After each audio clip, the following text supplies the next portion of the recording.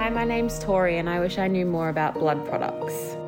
Hi, my name's Letitia. I wish I knew more about taking care of myself when starting shift work. Hi, my name is Lydia. I wish I would know more about how to work as in a team and solve conflict. Hello, welcome to 5 Things, the nursing podcast from the Royal Brisbane and Women's Hospital. My name is Liz Crowe.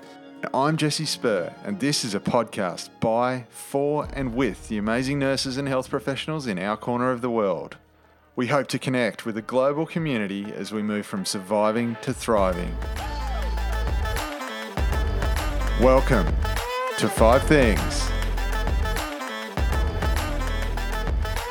Hello, my name is Liz Crowe. And I'm Jesse Spur. And today we're joined by Tom Hendy, who is the nurse navigator with the Up Late service.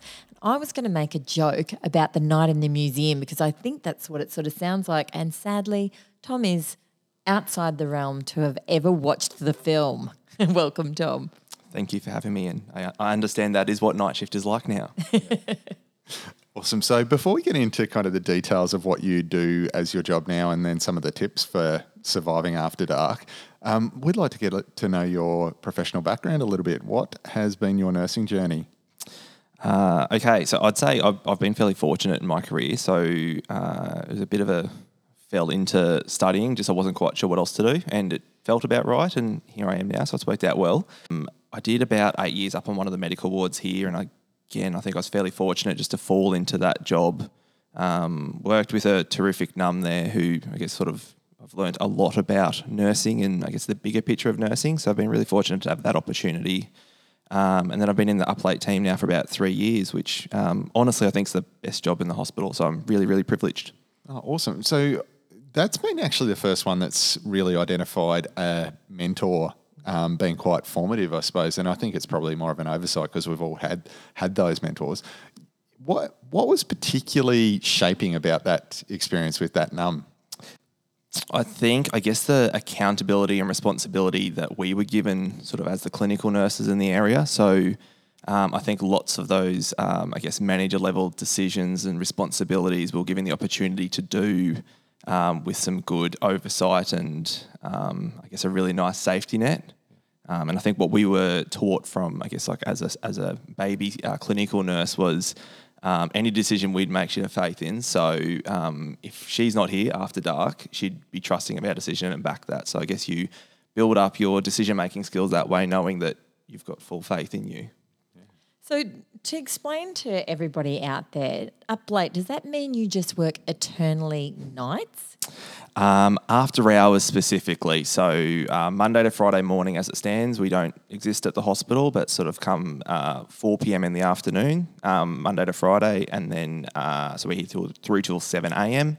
And then over the weekends and public holidays, being it's all after hours, where we're here the whole time. So yes, about half my roster's night shift. So I guess that's why I'm here today. And so how do you make that work with your personal life? It actually works really well in that I'm not a great morning person, so it's nice to have those sleep-ins. And then just, in my personal circumstances, it actually works really well, sort of having that flexibility and keeping that shift work. I actually do like night shift, so I guess it's easy in that sense, and why it's maybe this job's a bit of a calling, which I know that's not for everyone. So I guess it's not much of an effort, I suppose, is the short answer. Great. So I guess to make it a bit tangible for listeners outside of Royal Brisbane and Women's Hospital and probably even within, what sort of stuff do you do in the Up Late service? Okay, so as a very, brief overview of what Up Late is, the whole point is bringing a multidisciplinary team-based approach to after-hours care, given during the day we have lots and lots of different teams, being allied health, medical and nursing. Everyone's sort of living in their own silos. All of that goes away and then it's sort of one big beast. So having some oversight over that.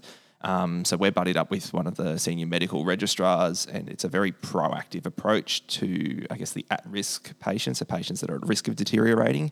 So trying to intervene before the deterioration, is our gold standard. And then, as I say, so there's a lot less staff after hours, and with that mostly, or a lot more junior staff. So giving that bit of oversight and support, both for the nursing and medical colleagues, some teaching, some skills, and then trying to bridge those gaps that exist, being we just have less staff and less experienced staff, given the patient needs don't change. Yeah, terrific. So when we've spoken to our new grads, a lot of them have just said how hard, how much of a slog night duty is, how much they dread it. You're someone who loves it and has obviously thrived. Your number one is on how to survive night shifts, self-care. You're the expert. Take us away and teach us. Okay. So as you say, not everyone thrives with it. So I think it's taking time to find the balance and some routine with that for yourself. So most of us working across most of your clinical areas, unless you're fortunate enough to fall into somewhere that doesn't do night shift, you're probably going to be doing between 3 and 5 a month for the rest of your career. So it's something worth taking the time to find what works for you.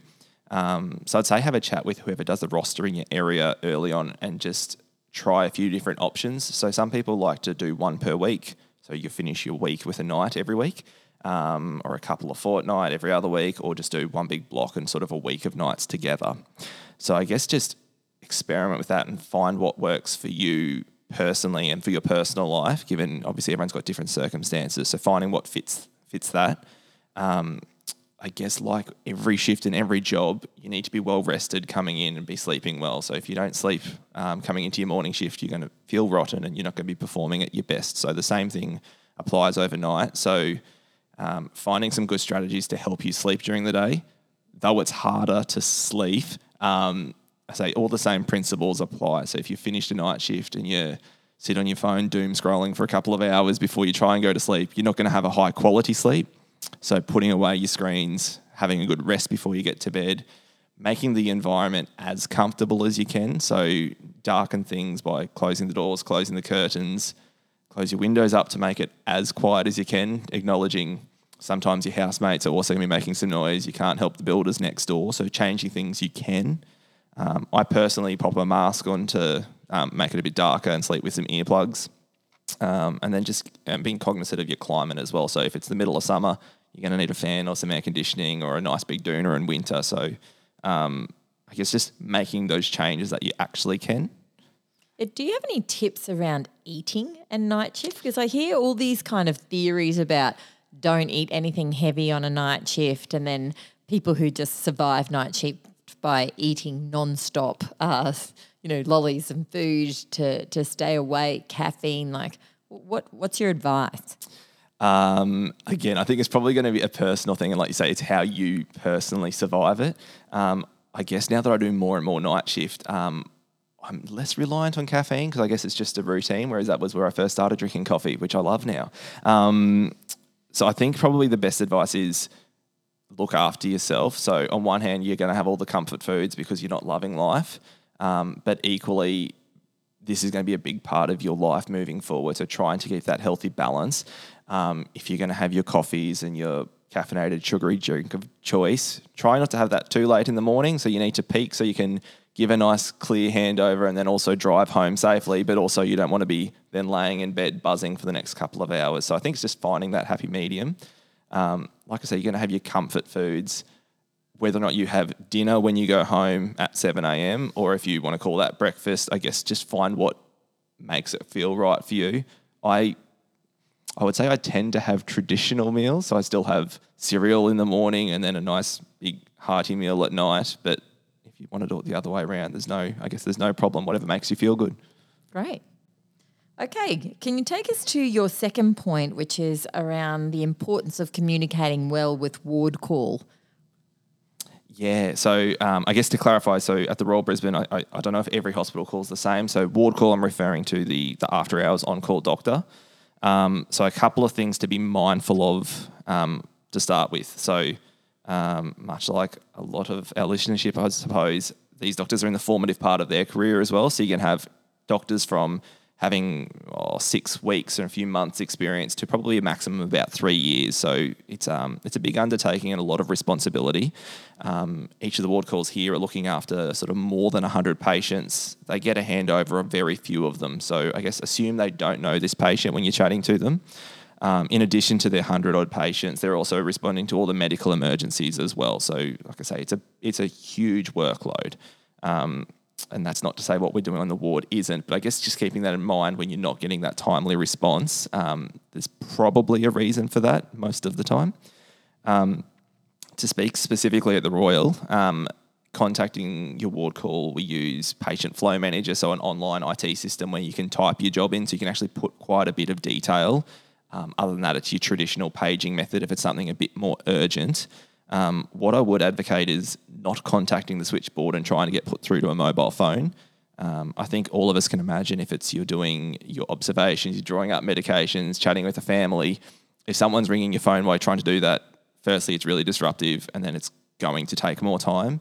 So trying to, I guess, escalate by speaking to them directly is only going to slow down the process for yourself or your next colleague who's also waiting to have that conversation. So if you're struggling with escalation, we have escalation strategies here, which is effectively just going one rung up the ladder. So chat to your registrar or then to consultants. Also, as the Up Late team, that's part of us, we can help with that escalation. So if you've got a concern that you just can't communicate, if you give us a buzz, we can also help escalate that as well.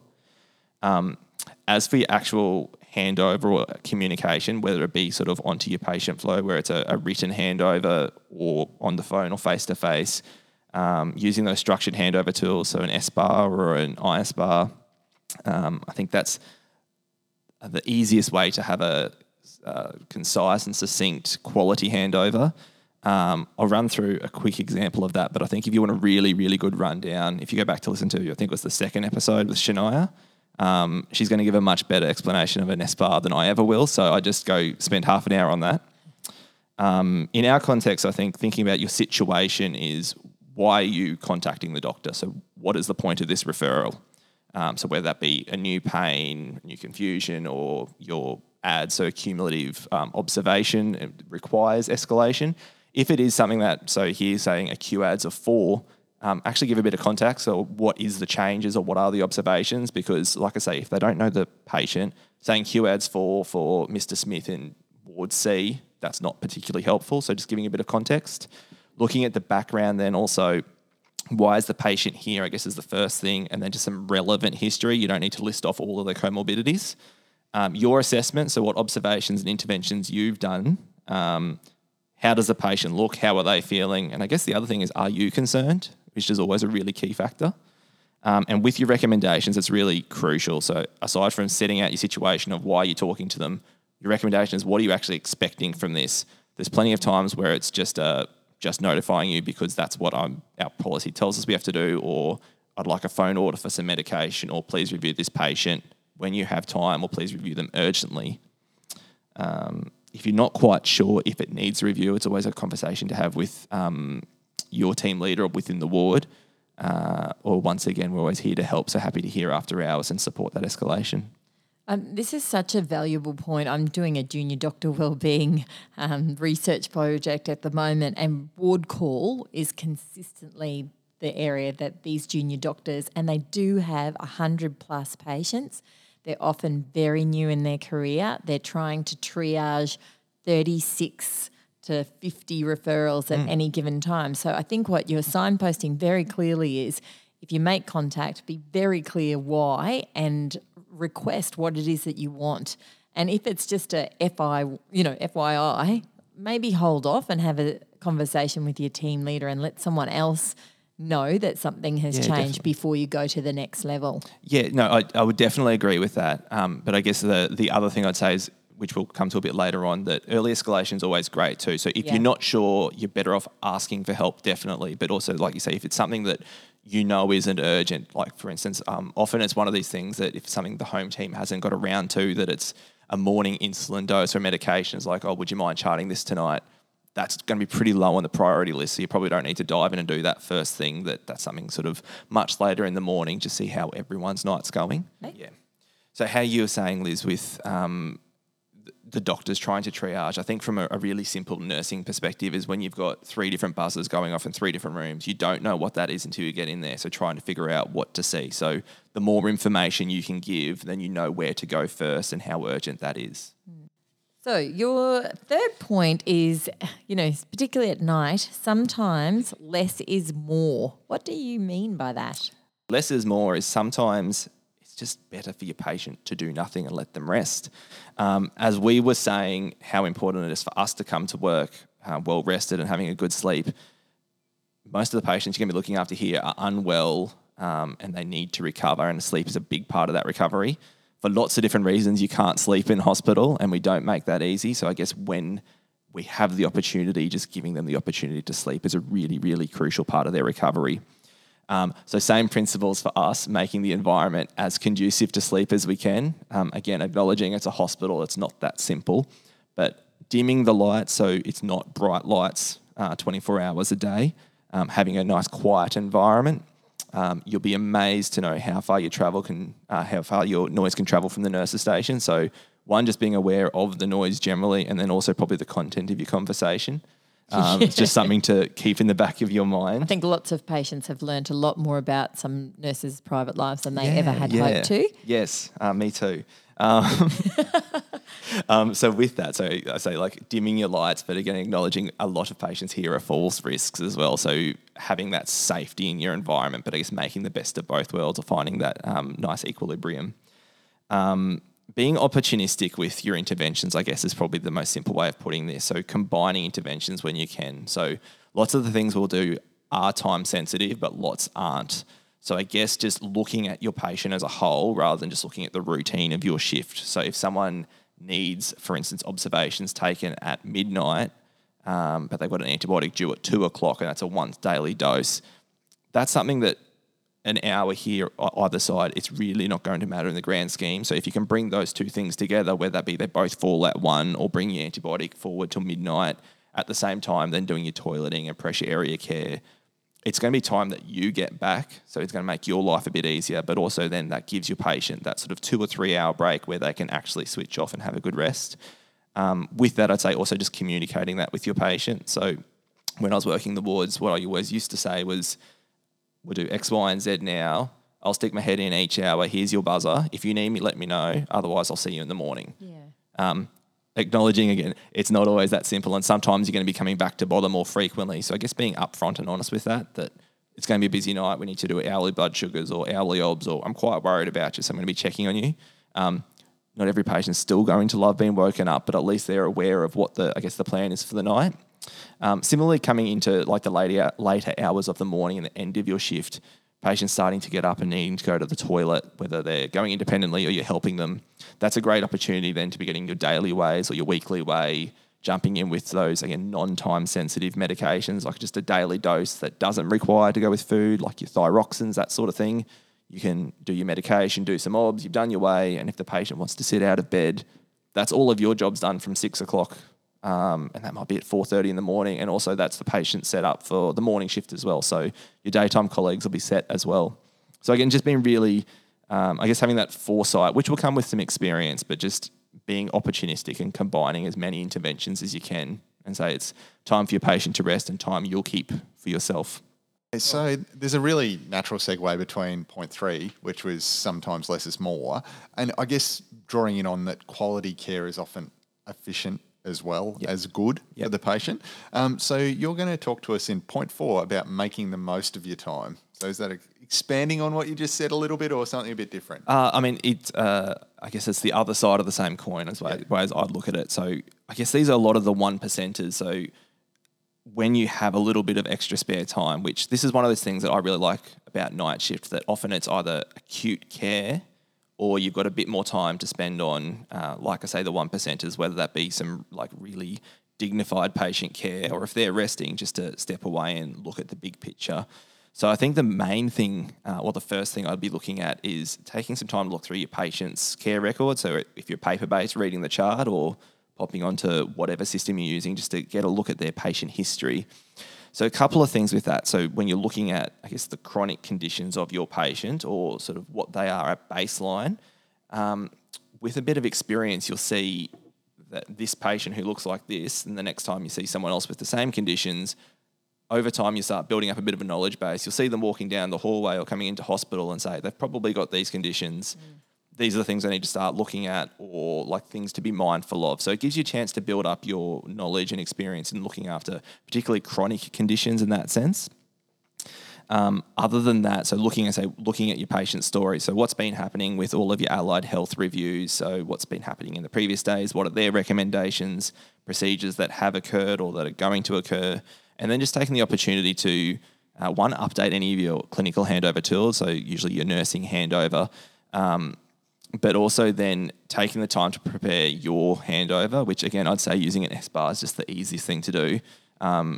When you're fatigued, trying to think and trying to speak is really hard. So actually taking the time to prepare that handover for in the morning when the sun's bright and everyone's staring at you. So actually being prepared, sort of you're on a little bit of a stage there and everyone's just waiting for you to perform. So knowing what you're going to say is really, really helpful. The other thing then more clinically is, going through your patient's chart, obviously, but all of your fluid balances, drain outputs, your ICCs, whatever that might be, they're really time-consuming and difficult to get done across sort of the 24-hour continuum to do them accurately. So if yourself and your colleagues have taken the time to do that, actually doing the summary is sort of the sign-off and what's really, really important. There's no point in documenting your drain outputs or your urine outputs all day if then it sort of doesn't mean anything at the end. It's just occurred. So again, it gives you that chance to sort of tally up and I guess marry that with what you see with your patient. So if they have no drain output for the last 6 hours, maybe that's an indication that drains might be ready to come out or coming out shortly, or alternatively looking at your fluid side of things. If someone's been running positive fluid balances for days and days and days, and all of a sudden you see that they're more short of breath, having an oxygen requirement, again, just marrying those things together, that could just be an indication of fluid overload. Again, then that becomes a decision. Is that something you need to discuss with your ward call overnight or just a handover to the morning teams? But again, just taking the time to look at that. The other advice then would be just think about what it's like working your morning shift or a day shift and what makes your shift disjointed and what would make your life easier. So if there's just those little things that you do have time for, these aren't necessarily priorities in your night shift, but when you do have some downtime, it's really, really important and very helpful for your colleagues. And I guess these are the things that they probably won't recognise that you have done, but they're the things that they'll notice if you haven't. So simple things like having a linen skip that's actually empty and not overflowing first thing of a morning is really, really helpful, and nothing ruins your day more than trying to do everything at 8 o'clock and then finding just a pile of linen. So little things like that, or if you've used the last glove, just putting one box of gloves in isn't that big of a deal. You don't need to restock your entire ward. So just little things like that. And the only other thing is like a bit of professional development. And I know night shift is not the best time to be sitting down reading textbooks and studying. The advice I got as a grad was every single shift, take the opportunity to read your handover, pick out one condition or one word you don't know and research that. If you do that every shift, you're going to learn 4 or 5 things a week every week of your career. And again, that knowledge builds quite quickly. So it's really, really worth making the most of that time. I guess the other thing that night shift does give you sometimes is that little bit of extra time to zoom out and have a look at, are we doing things just because they've been started on day one? Is there stuff we can stop doing? Is there cannulas that can come out? Is there these sorts of things as well? Because we often think of when we do go in and do a deep dive, it's about finding things we're missing, but sometimes it's actually about taking away some of the stuff that are portals for harm. Does this patient need an IDC still? And queue up that question list for the morning for when the home team does their round. Yeah, no, that's actually a really, really great point that I've now that I've stepped away from the ward, I've completely forgot. But no, that and like you say, that's where you'll get some time back as well. That, like I was saying, doing your fluid balances takes time. If that's not necessary and you take that out, you're going to get time back in your day. And like you say, all these invasive and indwelling devices, they're all infection risks for the patient. So the sooner they can come out, the better. To finish with your number 5 point around escalation of deterioration. We know with our, more junior nursing staff that escalation of the deteriorated patient is quite a stressful event. It's stressful during the day. I can't imagine what it's like trying to make that decision in the dead of night when you don't have a relationship with the doctors and things on ward call. What's your tips around that? So obviously very, very important. And I guess ultimately that's why we're here, like looking after sick people. I actually feel it's much easier to escalate after hours and overnight than during the day because there's just really defined escalation processes. So if you're on ward A, you talk to Dr. A. And if you can't get a hold of Dr. A, it's Dr. B. Yeah, right. Whereas during the day, it's what team's looking after this patient, which resident's working today, who's their registrar, or if there's a covering, and it can be quite convoluted. Whereas night shift is pretty simple, that it's usually quite a defined pathway. With that, as we've already touched on, just being really succinct with your communication, whether that be sort of a written handover or your actual verbal handover with the doctor. Once you've escalated, I guess the point of this brings back to patient-centred care. Once you've escalated, that's not the job done, that's the start of the process. So closing the loop with your patient, so whether that be I've had a chat with the doctor trying to get some more pain relief, or just letting you know you're a bit tachycardic at the moment, we're a bit worried, so we just asked the doctor to come and see you. They'll be here when they're able. Also, it's one of those things that's nice just to let the patient know, as we've discussed, that sometimes it might take a bit of time, so they'll probably come just after you've fallen asleep, which is always the case, unfortunately. But again, just teeing that up with the patient and closing that loop of communication. I say empower yourself as a nurse and back yourself that there's so much stuff that we can do that you don't need to wait for the doctor for. So as an example, whatever your concern is, popping back and continuing your assessment of the patient, looking at that sort of head to toe or A to E assessment, what things can you do in the immediate term waiting for the doctor? So whether it's an airway concern, if it's your tracheostomy, making sure that you've done your trachea cares, you're happy. If it's someone who's got breathing concerns, sitting them up and sort of allowing their lungs to expand and making it, I guess, as easy to ventilate. If they're hypoxic, popping on some oxygen. If it's circulation stuff, if they're hypotensive, laying them down, putting feet up in the air. With your tachycardia and bradycardia, the first question is always going to be, have you done an ECG? So you don't need to wait to be asked for that to go ahead and do that. And in the event there's the one time they say we don't need to see this, it's always good practice anyway. So just be mindful of the things that you can do whilst you're waiting for the doctor. I guess echoing the thoughts, Laura with her 5 things on chest pain was saying that I would much sooner hear about the 5 patients I don't need to hear about with your escalation than miss the one that I really needed to hear. So if in doubt, always ask and always escalate. Which I guess moves then nicely into the medical emergency situation. So some of this is specific to nights, but most of it is, I guess, broad across your just emergencies on the wards in particular. So I think every facility will have a slight variation in what you call the team. I think we have a MERT team, others have a MET or a rapid response or an ICU outreach. Ultimately, this is to provide a rapid emergency review of your patient on the ward. Something I'm really passionate about is sort of, I guess, a change of terminology or how we actually think about this. What I've found across my career, it's a real... we do it because we have to do that, because our chart tells us. So we call the MERT team, which is pick up the phone and make that phone call. And often, I guess, it's like almost like a defense mechanism that we had to do this, so sort of sorry for putting you out. Whereas I think if you flip the terminology and we're activating a MERT response or the MERT team because that's what our patient requires, it makes it a really, really simple decision. Whether or not the patient looks very unwell or it is just your cumulative adds and this is what you're required to do, this is what the patient's care needs. If your medical team doesn't feel that's the case, there's ways to, I guess, alter your calling criteria, and then that doesn't make an emergency situation. But that's the decision you have to make at the time, and that's what your patient needs. So I think that's really simple if you take it back and think of it in those terms. As we said, early escalation is always good escalation. The worst thing that can happen is the team turns up and say, things are fine, we're going now. That's never hurt anyone. And once again, it's that one where we should have come a bit earlier and we didn't know about. That's going to be the problem. If someone gives you some feedback that they feel it wasn't an appropriate activation, I guess my message would be that they're the problem, not you. So don't think about that the next time you're wondering, should you call?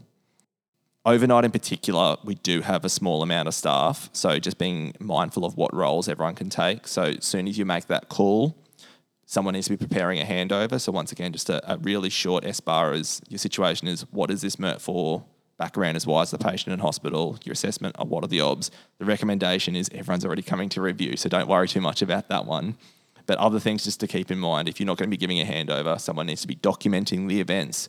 Someone needs to be doing some hands-on care, so the observations and giving medications. And ideally you have a runner as well who can come in and out. Being mindful, some wards actually don't even have that many nurses overnight. So your co-located wards can come. So if you press that little red button on the wall that says emergency, it'll sound the local alarm. People will always come to that. Very easy to switch that off and say, hey, we're okay here. We just need one extra nurse. Would someone mind staying from your ward? Whether that be to look after the rest of the patients and just answer some buzzers or be involved in your emergency. So I think just being mindful there's always someone to help. So don't suffer quietly. This is a little bit of a tangent, but it kind of loops back to, I guess, the workload and the scarcity of resources and the stuff that gets queued up into ward calls jobs.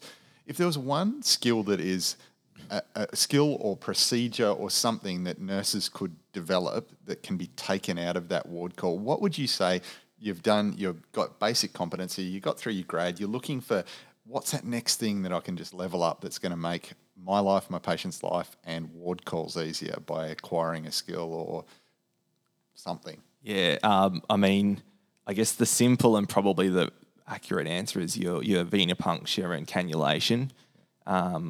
Off the top of my head, I can't remember what the numbers are, but it's a really massive load. It's one of these things too that when your device fails, so if your cannula, if it's a delirious patient, it's fallen out or it's tissued and infiltrated, there's almost always going to be a delay in care. So as much as reducing workload, it's a really good skill to have. Respectfully, whether it be the ward call or the doctors, it's a skill they're doing, I guess, under duress or with great time pressures, and there's not always that care that goes into that really long-lasting quality device, whereas I think as nurses, that's our bread and butter, is trying to make a really, I guess, a good outcome for your patient, so you take the time to do those devices well. So I think that's probably the simplest answer, so you can avoid those delays in care as much as anything, which is obviously going to have a better outcome for your patient. Similarly with like the venipuncture, often just waiting for just a one blood test, or your patients on heparin infusions in particular that need blood tests 2 and 3 and 4 times a night. It's something that for the doctor to run back to your ward and do that, it does take time, and unfortunately these things are just delayed often. Awesome. I think that's such a comprehensive 5 things of things that we need to understand for night shift. So I'm going to have a go at pulling that all together. Help me out if I get stuck. So number 1 was really around surviving night shift. And I think the point that you were making is it is individual. So have a go in your early career about what works for you in terms of patterning your night shifts across a roster. What's it like if you do 1 a week, or if you cluster 5 together, or you spread them out? What works for you best about optimising your sleep?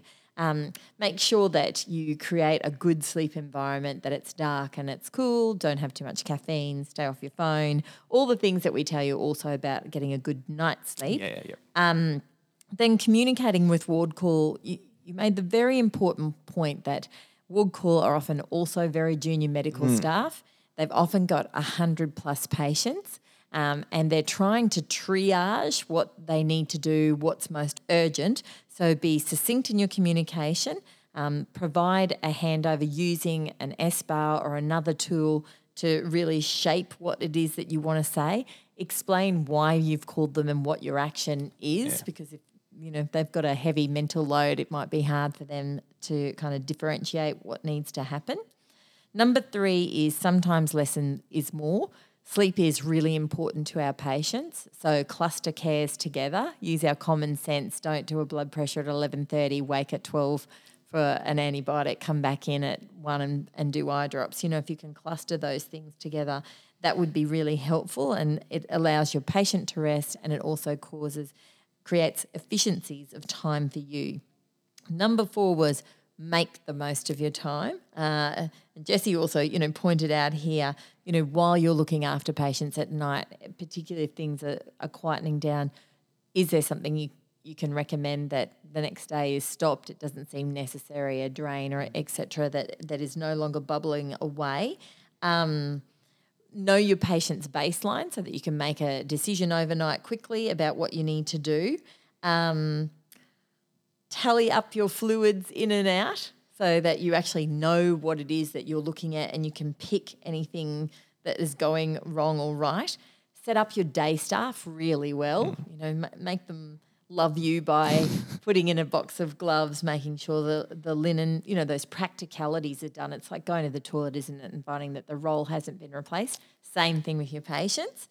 And I love this point about professional development. If you, as a new graduate, if every day, if you think I've never heard of this term before or I don't know what this disease, to just take 5 minutes to work it out, and then over the course of your career, how intelligent you will be.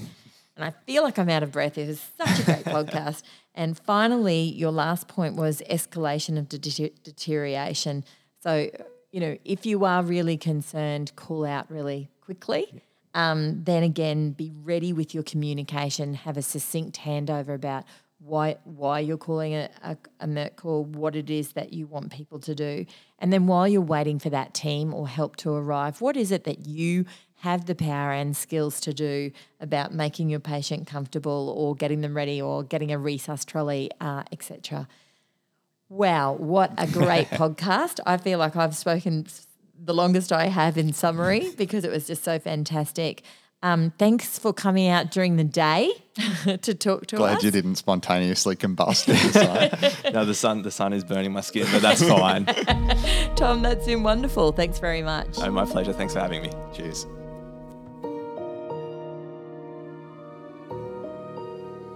The Royal Brisbane and Women's Hospital 5 Things Nursing podcast acknowledges the Turrbal and Yagara as the First Nations owners of the lands we now tread.